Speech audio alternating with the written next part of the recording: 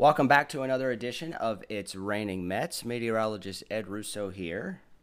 And meteorologist Steve Knight chiming in this week. Hey, Steve, how you doing? I'm doing well, Ed. We got through. It seems like we say this every time we do the podcast, but we got through another eventful weather week. We did, and it just goes to show how active this hurricane season is and continues to be, and of course, Laura now being the strongest storm yet. Right. Pulling off major hurricane status. Not even that, almost flirting with Category 5. Yeah, fell 7 miles per hour short. And for those, just a quick review, for those that don't know, hurricanes, when they come to categories, they're measured by the max sustained wind speed. And to get to Category 5, you've got to have max sustained winds of 157. And, weak little Laura only got to 150. And I say that obviously facetiously, max wind speed. So remarkable that it fell just 7 miles per hour short of being a Category 5 hurricane, but still will go down as one of the more powerful hurricanes to ever make landfall here in the United States. Yeah, and when it comes to strong Category 4, weak Category 5, you can't get too hung up on the category. I mean, that's still a massive storm. Yeah. And you could have an even bigger hurricane than Laura was in terms of geographic size. Right. That's a Category 3 that could do more damage because it shoves a lot more water against the coast. Yeah, and you and I were talking before we started this podcast, and you made a really good point about. I think a lot of folks don't realize that area of the Gulf, in comparison to like the Atlantic Basin, is far more shallow. Mm-hmm. So that can sometimes work to the benefit of when the hurricane comes in, is that it comes in off of more shallow water. Right, and there are parts of the Louisiana coast where you can actually walk in waist deep water. Almost a mile out. Yeah, like right. picture. Now, in fairness, I've never been there. Yeah. It's on my bucket list to at least get to New Orleans. But that part of the Gulf of Mexico, for me personally, I'm not familiar with. But this is all the stuff that I've read about. Yeah. I mean, it averages. So the Texas-Louisiana shelf averages less than 200 feet deep. Now, Wow. Immediately up against the coastline, like when you go to Jersey or Delaware, when you get in the water, it gets deep, and eventually, you don't have to go too far where it's over your head. In Louisiana, you have to walk pretty far out just to have the water get to your chest. Yeah. So the water's Right, very right. shallow, far Yeah. out, and when you have strong winds blowing over shallow water, it builds it up and Yeah. really, causes that surge potential, which is something that was very concerning. And I think the highest I've seen officially was a 10-foot surge that came through the Louisiana coastline. And we often like to talk about when we're discussing hurricanes, and it's a little bit of maybe I don't want to use the word deceiving, but perhaps the way that hurricanes are measured isn't maybe the best way in terms of alerting the public, because they're measured by wind speed, and they're not measured by storm surge or measured by the water per se. And we often like to talk about how when it comes to hurricanes, oftentimes it's more about the water than it is actually the wind, because the wind field tends to dissipate, fairly quickly as these hurricanes come inland. I would say this hurricane was the opposite, which is a little bit rare. It was definitely, my takeaway is it was definitely more about the wind and the damage we're seeing about the wind than it was the water. We're not seeing, floodwaters a la Harvey that aren't going to recede for 2 weeks. There was some flooding, obviously, but this one was definitely all about the wind and how much that wind field then held together as it made landfall. It was still yesterday at lunchtime, and it was still a Category 1 hurricane with sustained winds over 110 miles per hour. Yeah, and it was like up near central northern Louisiana at that point. Yes, yeah. I mean, what was left, what was the eye, which was still pretty discernible, was in northern Louisiana and almost into Arkansas. Yeah, and southwest Arkansas had tropical storm warnings.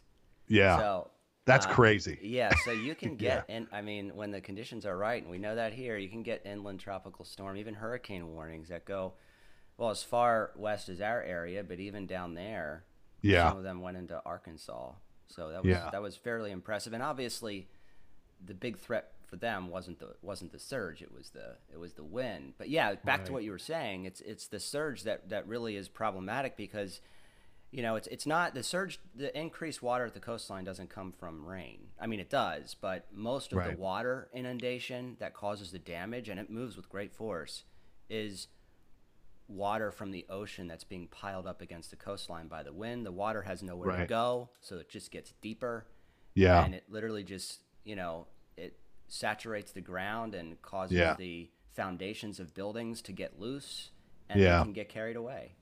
Yeah, you know how I love my analogies. Here's the analogy, folks, when it comes to when we talk about storm surge. So let's say you've got an acre of land and it's November 15th and you have yet to rake leaves and you decide you're going to start on one end of your land with your leaf blower and you're going to work your way across the yard. Well, as you know, by the time you get to the edge of your property, you're going to have one heck of a pile of leaves. That's essentially what storm surge is. It's the winds blowing in the water that continues to bring it toward the coastline, and then you just get this massive surge of water that works its way in. Them. When you're talking about a 10-foot storm surge, it's just that. I mean, that's enough to put homes along the coast completely underwater. Yeah, yeah, and that's a great analogy, Steve, because you are going to end up with a massive pile of leaves just blowing them all in one direction. Yeah, this comes from years of doing school Yeah. talks where you try to put things into into perspective. Yeah. So I've thought I can't tell you how many times I've been in my car like driving to a school and saying to myself, okay, so when they ask me when I get the question about what's a storm surge or whatever, like how am I going to explain this Yeah. in ways that a third grader can And then understand? sometimes you do get those second and third graders who stump you. Oh, absolutely. It happens to me all the time Yeah. because they're oftentimes coming off of, well, two things. One, we most of the time when we get asked to come out and talk to a class or a school, it's because they've just wrapped up a weather unit in science class.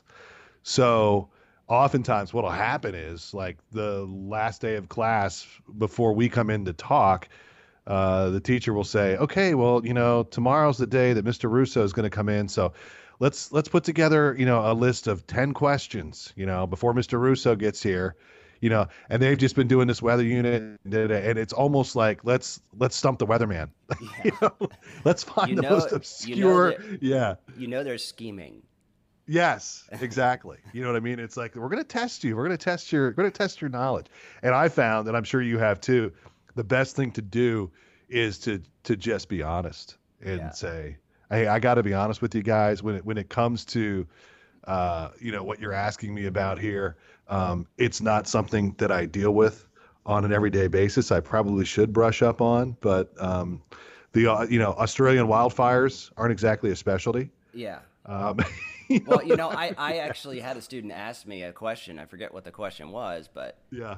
I said did what you just said. I said, Yeah. I don't know. That's a good question. He said, aren't you a meteorologist? Yeah, right. That he actually questioned my expertise. Yeah, So no, it's either we great. have a hardcore meteorologist now, because this was years ago, or we have a lawyer. Not sure Right. which. Yeah, exactly. No, it's that's always that awkward moment. You can feel all the eyes are staring at you and just Yeah. kind of go, yeah, you know what? I could probably just kind of make up something here that sounds pretty good and use a bunch of technical language, but I think I'm probably because they're going to go back and check you anyway. Yeah, You're better I served know. just going, hey, you know what? That's a great question. And I have to tell you something. In all my years, I've never had a third grader ask me that question. So, what's your name, son? Congratulations to you, Billy. You stumped the weatherman. Go home and tell mom and dad and grandma and grandpa. Yeah. Had a Yeah. celebration. Yes. Honestly, that's something I miss in this day and age now, because we can never go out to, school visits anymore. I mean, Yeah, I know. So, let's hope this is a short-lived thing here, as we're all kind of hoping here. Then by the time that we're settling into at least 2021-2022 school year, we're back to doing that type of thing. right. But it's just, I could see us doing it on Zoom, but Yeah. it's just Well, not, you know what? Who not the knows? We same. might start getting requests to do it on Zoom. Yeah, I could see that. And I've Absolutely. done that. I've done that before, but it wasn't because of COVID. It was just because of a logistical thing. Yeah. But, being there, and I think for the students to actually have a guest come in other than Oh their yeah. teacher, it's always Oh yeah. exciting because it breaks up the Oh, routine. oh, absolutely. Oh, totally. I mean, half the battle, the first 5 minutes, is to, especially. This is what I've found. Especially if you speak to a larger group and they actually leave their classroom, say they go to an auditorium or the gymnasium, or I'm sure you've done them in the cafeteria, that type of thing. If you get like four third grade classes, okay, and then they all get to one by one come in and take their seats in the auditorium or whatever. You remember in third grade, I mean, like an assembly where you get to see everybody from third grade, not just your classmates. I mean, Yeah. that's a big deal.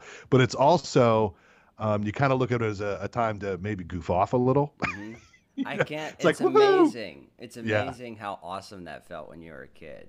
Oh yeah, absolutely. You're like, oh, assembly. It's gonna be. Yeah. I hope he talks for an hour and a half. Yeah. Something to Yeah. break up the monotony of my Break up the day. monotony. And the girl that you don't see very often, that you kind of have a little bit of a thing for, hmm because she's in so and so's class and you're in Mr. So and so's class. You get to see her across the auditorium and you're Yeah. exchanging glances. Oh, that was a big deal, man. I know. But like I say, the first 5 minutes, I kind of try to set the tone of, hey, I know we're all here to have fun and it's an assembly, and I get it. You all want to goof off, but your teachers are kind of hoping that I can corral you guys and that maybe you'll actually pay attention and learn something. So, you know, Well, they seem to love weather. they do. It's like everybody. Yeah. No, and that's such a good point, Ed, because usually they get hooked in really, really quick, and usually they're almost always they're excited to meet you. They've known that you're coming for at least a week or so or whatever, and quite frankly, even if their parents don't watch CBS 21, they're watching CBS 21 in advance of you coming, because they're like, oh, this guy's going to come to my, and then you show up. Honestly, like adults are oftentimes like, oh, yeah, nice to meet you. You go and talk in front of a group of like second graders. I mean, they think you're like a rock star. I know. And then you take that picture at the end. Yeah. You say, "Oh, this Oh will be yeah. on the 5:30." Yeah. Yeah. Here's another interesting study in third grade behavior. Um, and this always happens, and I'm sure it's happened to you. Okay, so you get done with the talk, and you thanks everybody. All it takes is one kid, okay, to just kind of break rank and say, you know what, I'm probably not supposed to do this, and I might get scolded by the teacher, but I don't care. They come running up to you, and they've got a folder or just a piece of paper or whatever, and they say, "Can I have your autograph?" And you Yeah. go, okay, in your brain, you're going, okay, this isn't really worth the paper that it's going to be printed on, but I get it. I was in second grade. Big deal to have the local weatherman come. So, sure, buddy, no problem. What's your name? Joe. Okay. Hey, Joe, here's to sunny days, Steve Knight. And then as soon as one does it, next thing you know, there's a line of like 60 kids. But that actually that happened to me the last time I did a school visit. Yeah, And no, it's great. it And was the teachers are at kind of like, we got to get back to class. Like we have lunch and, you guys got to go to art. The art teacher's waiting. Yep. Yeah. Or it's at the end of the day, dude, you're gonna miss your bus. You're gonna miss your bus. Yeah, we do have a schedule to keep for your guys, Yeah. and I don't think Mr. Russo is able to sign 100 autographs. But it was at Dallastown. So Oh well, you were back on home turf. yeah, and it was, it's interesting because one of the most exciting things to me when I accepted the job at 21 was that I'd be able to go back to my school and do Yeah. talks. Right. And it's like the very last opportunity I had for a school visit, because who knows if this is going to continue into next year. Yeah. The very last opportunity I had for a school visit was finally Dallastown. Yeah. And now I'm at the point, like, I don't know if I'm ever going to go back there to do a visit or not. So Yeah. it's kind of disappointing that, obviously I understand the issue, but it's just, it's kind of disappointing that there's a chance that, during the rest of my term here that I may not, in fact, go to do a school visit again, let alone Dallastown. But at least I did back in February before everything unraveled. Before everything hit. I wish that we had a video element, and we're going to get there eventually once we kind of get through COVID and everything. I mean, without COVID and us all kind of going our own separate ways, we would have had a video element to this podcast by now. But here at home, I have on my shelf where I keep all of my little mementos and trinkets. But this is in the TV room, the living room, where we all hang out and watch TV, the whole family. I have like a Nerf football that was signed by students at Conestoga Elementary. About 5 years ago, I got to go back to the elementary school that I went to. And that was a big thrill for me. First of all, you walk in and you realize how much smaller it is than you Oh remember. my I mean, gosh. it was Yeah. the first time I had actually walked in Conestoga Elementary in Lancaster County, probably since I left in sixth grade, you know. Oh my gosh. And That so was that fun. was just such a trip. I got to speak in the cafeteria where, you know, I spent all of those lunches as a kid and have all those memories. And then they signed, you know, one class signed a Nerf football for me, and I mean, I've got it. It's up there with all my prominent mementos and memorabilia. I'm so proud of that darn football because it came from my elementary school, Right. and how much fun that was for me to get to go back and speak to those And kids. you know what's funny? They probably don't think it's a big deal to you because you're coming to visit them. They Yeah, obviously think their situation is a huge deal comparatively to yours, but I yeah, mean, when you go back to your home school like that and you literally go back into it's like a time machine, stepping yeah, into a building that you used to go in all the time that you haven't been in 20, 30 years. yeah, Um, it's a big deal. I mean, you get yeah, sentimental and you get all these yeah. flashbacks. So, yeah. Oh, it was so cool. I actually asked after I was done. I said, "You guys, is it okay if I go out and just kind of walk the playground and all of that stuff?" Because Conestoga Elementary also doubled as my youth baseball field. That's where we played youth baseball games. And there again, I hadn't been on that baseball diamond since I was probably 11 or 12 years Hmm. old. And just standing there going, "Oh my God." I remember, you know, standing on this pitcher's mound, you know, taking on Willow Street, pitching, you know, and just, you know, dying because the bases are loaded. You know, it's just Right. so many memories, you know, that come flooding back to you. And I have to give Conestoga credit because they, like, the administration, everything, they really gave me a great, almost, I don't want to say hero's welcome, but definitely an alumni welcome. And Yeah. they had gone so far as they pulled some old yearbooks and they found like a picture of me in like fifth grade, and they put it up on the overhead projector in the cafeteria to basically show these kids, like, yeah, you know, here's Mr. Knight when he was a, you know, dopey fifth grader like the rest of you guys, and with my, you know, my bowl cut haircut from, you know, 1980. You know, Yep. Yep. so it was really, really cool. Okay, you know, we do want to reflect a little bit more, not just on our own upbringing here in central Pennsylvania. We're You and I writing could our go down this rabbit hole for autobiographies, like, so these yeah, are we could do this for an hour. But one thing that you and I were talking about with Laura was how fortunate. Now, look, there was a loss of life, so I don't want to minimize the impacts here of Laura, but how fortunate that area was, that where Laura came in and made landfall, it kind of split the goalposts in between Metro Houston and Metro New Orleans. If you could have found an optimal spot that's not all that inhabited for Laura to really slam into, um, that would kind of be the area. It's not a beach. It's a real marshy area. hmm It's not a, you know, a real, obviously Lake Charles is, you know, probably the biggest outpost in that area, and they had significant damage there. So again, not trying to minimize, but, you know, a few miles either way, and we're talking about a completely different scenario, not only in terms of cost of damage, but in loss of life. right. You know, it's and I can't remember a storm track, powerful hurricane that actually, in recent memory, that went into that particular part of Louisiana.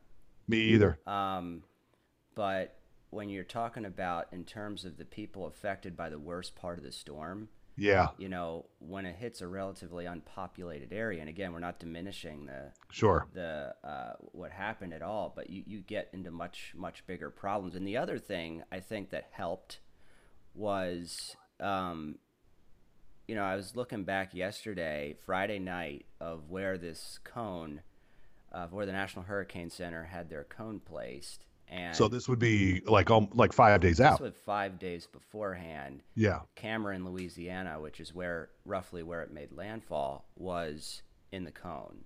So people had 5 days of warning, and keep in mind the cone that you see on TV that the National Hurricane Center does, that cone is a projection of where the center of the storm is. You know, it's Right. the effects can be felt well outside of the cone. Right. But typically, right around the center, the eye wall, is where you have the worst part of the storm. And 5 days Sure. beforehand, at the National Hurricane Center had Cameron in the cone, and 3 days beforehand, they had the storm making landfall within a mile of where it actually made landfall. So Yeah, that's so impressive. yeah, so I really think that you know, while the intensity forecast, it was obviously a much stronger storm than we had initially thought. We were able to get the warning out there that there was a storm coming and people were going to take it seriously.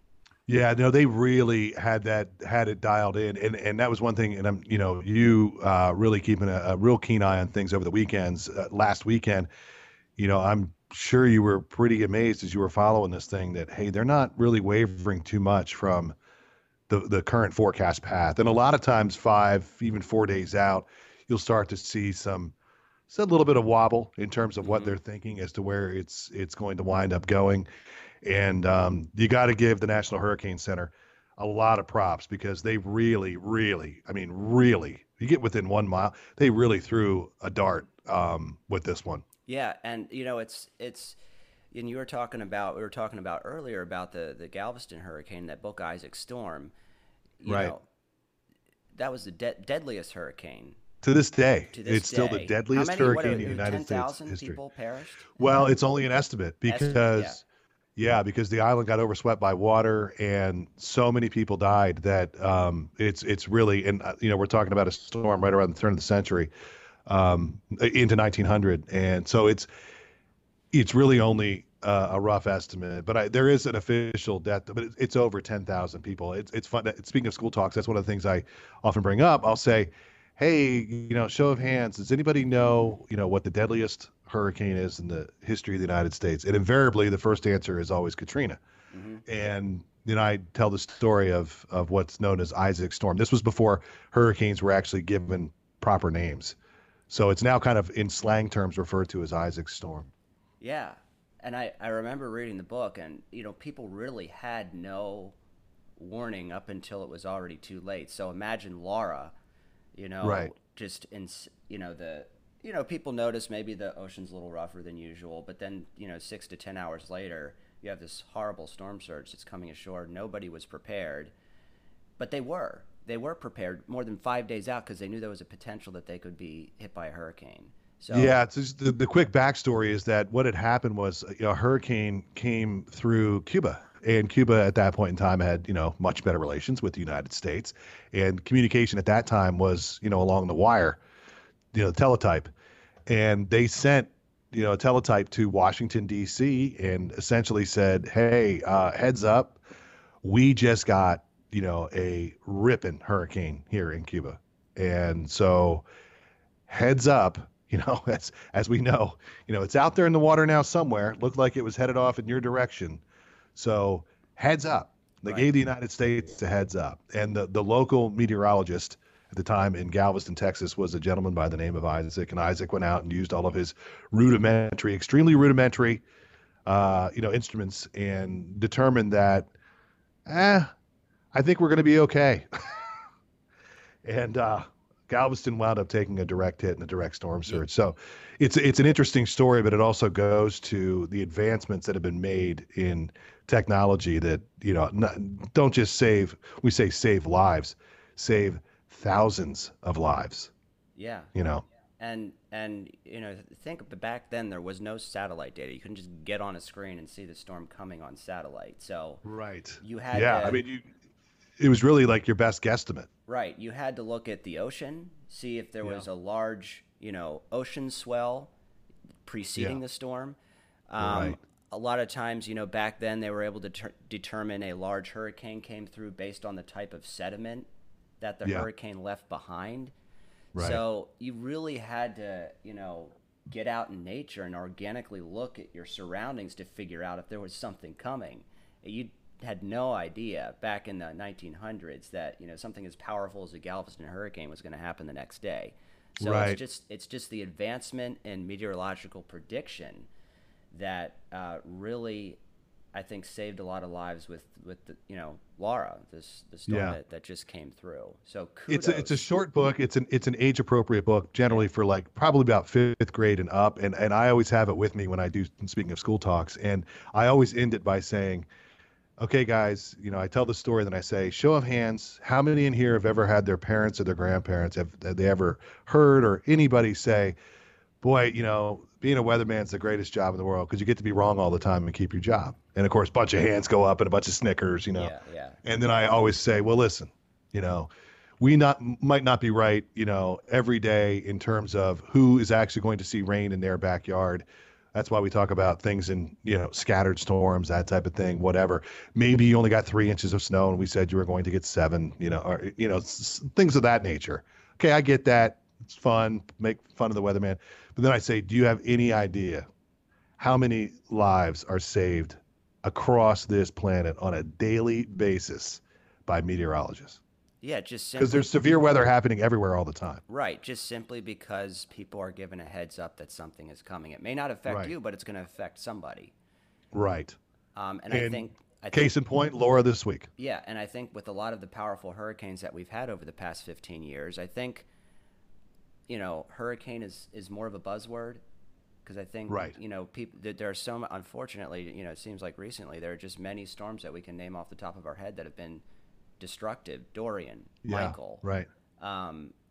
So I think it's a word that when people hear, Yeah. they listen up and they force themselves to be informed, and they only know the storm is there because of, well, a meteorologist was talking about it, or they were looking at satellite or radar data where you could see the storm, and of course all of that stuff was built by Right. meteorologists. So kudos to the meteorologists at the National Hurricane Center. I really Absolutely. think they did a fantastic job with this particular event. And here's the thing: other than you and I, and maybe some local emergency management folks in that area in Southwest Louisiana and Texas, nobody's going to say it. No, it's I fine. know. I joke all the time. And look, we don't need positive strokes, okay? But if we call for 8 to 12 inches of snow and we wind up getting by and large 10 inches of snow, nobody ever comes on social media or sends an email saying, wow, you guys nailed it, man. Perfect job. Nobody ever says. The minute we call for 8 to 12 and we get 5 or we get 16, we're just absolute idiots. Yeah, We're the it's biggest dummies.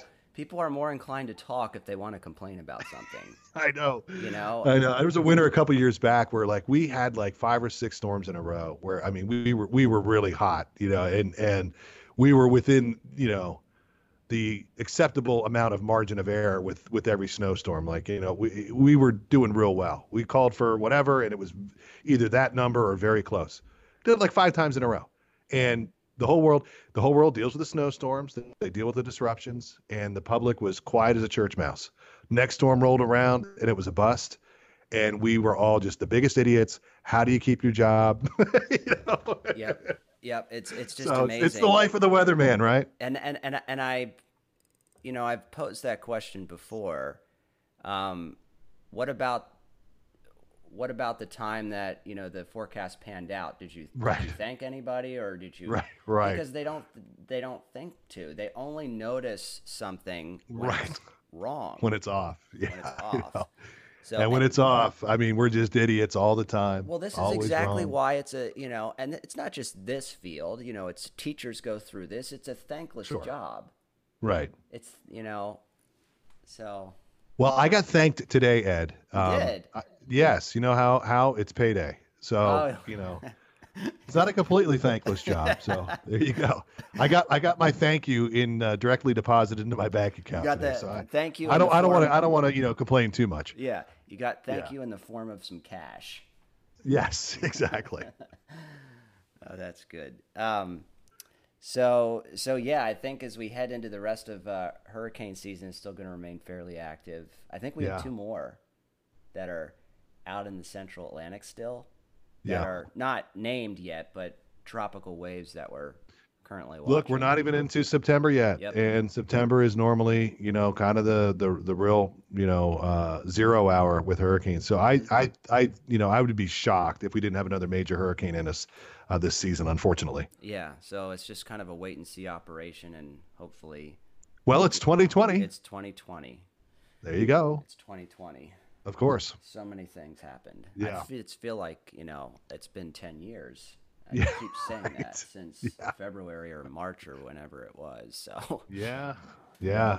I've been home for 25 weeks. And for those listening to this podcast, I'm actually going to go back into the studio on Monday morning. So there you go. 25 weeks of being at home is going to come to an end. And hopefully it lasts. hopefully I'm going to keep all of my home equipment just in case there's another outbreak or something goes wrong. Or look, it could happen even within my family where I couldn't come into work. So, Right. Just one person gets sick and, you have to quarantine for right. an I mean, X my amount of son's playing time. high school football, and you've heard the horror stories about outbreaks. So Oh, yeah. I'll be keeping all of my home equipment, but hopefully you'll be seeing me pretty consistently in the mornings again. So you'll still have it there ready to do it from there if needed. Yeah. Okay. Yeah, if need be, because as you know, you just never know. Right. Any one of our coworkers could announce, I tested positive, and we're all staying home Yep. again. So yeah. So, well, Steve, it was great talking to you. Great catching up. And again, hopefully the fact that you're going back to the studio means I'll see you somewhere in the near future. Yeah, hopefully soon, man. Our paths will actually cross. We talk often. We're often together on Skype meetings, but I've only seen you once with my own two eyes since this whole thing went down. Yeah, so. and I don't think I've seen Tom since March. Yeah, so we're due. When all this is over, we're gonna have to have a little meteorologist powwow and grill up some burgers and dogs and just kind of put this in the rearview mirror. Socially distanced, of course. Right? No, I'm saying when it's over, when we all get our vaccine. Yeah. All right, Steve. Great talking to you. See you, Ed. All right, you're listening to It's Raining Mets.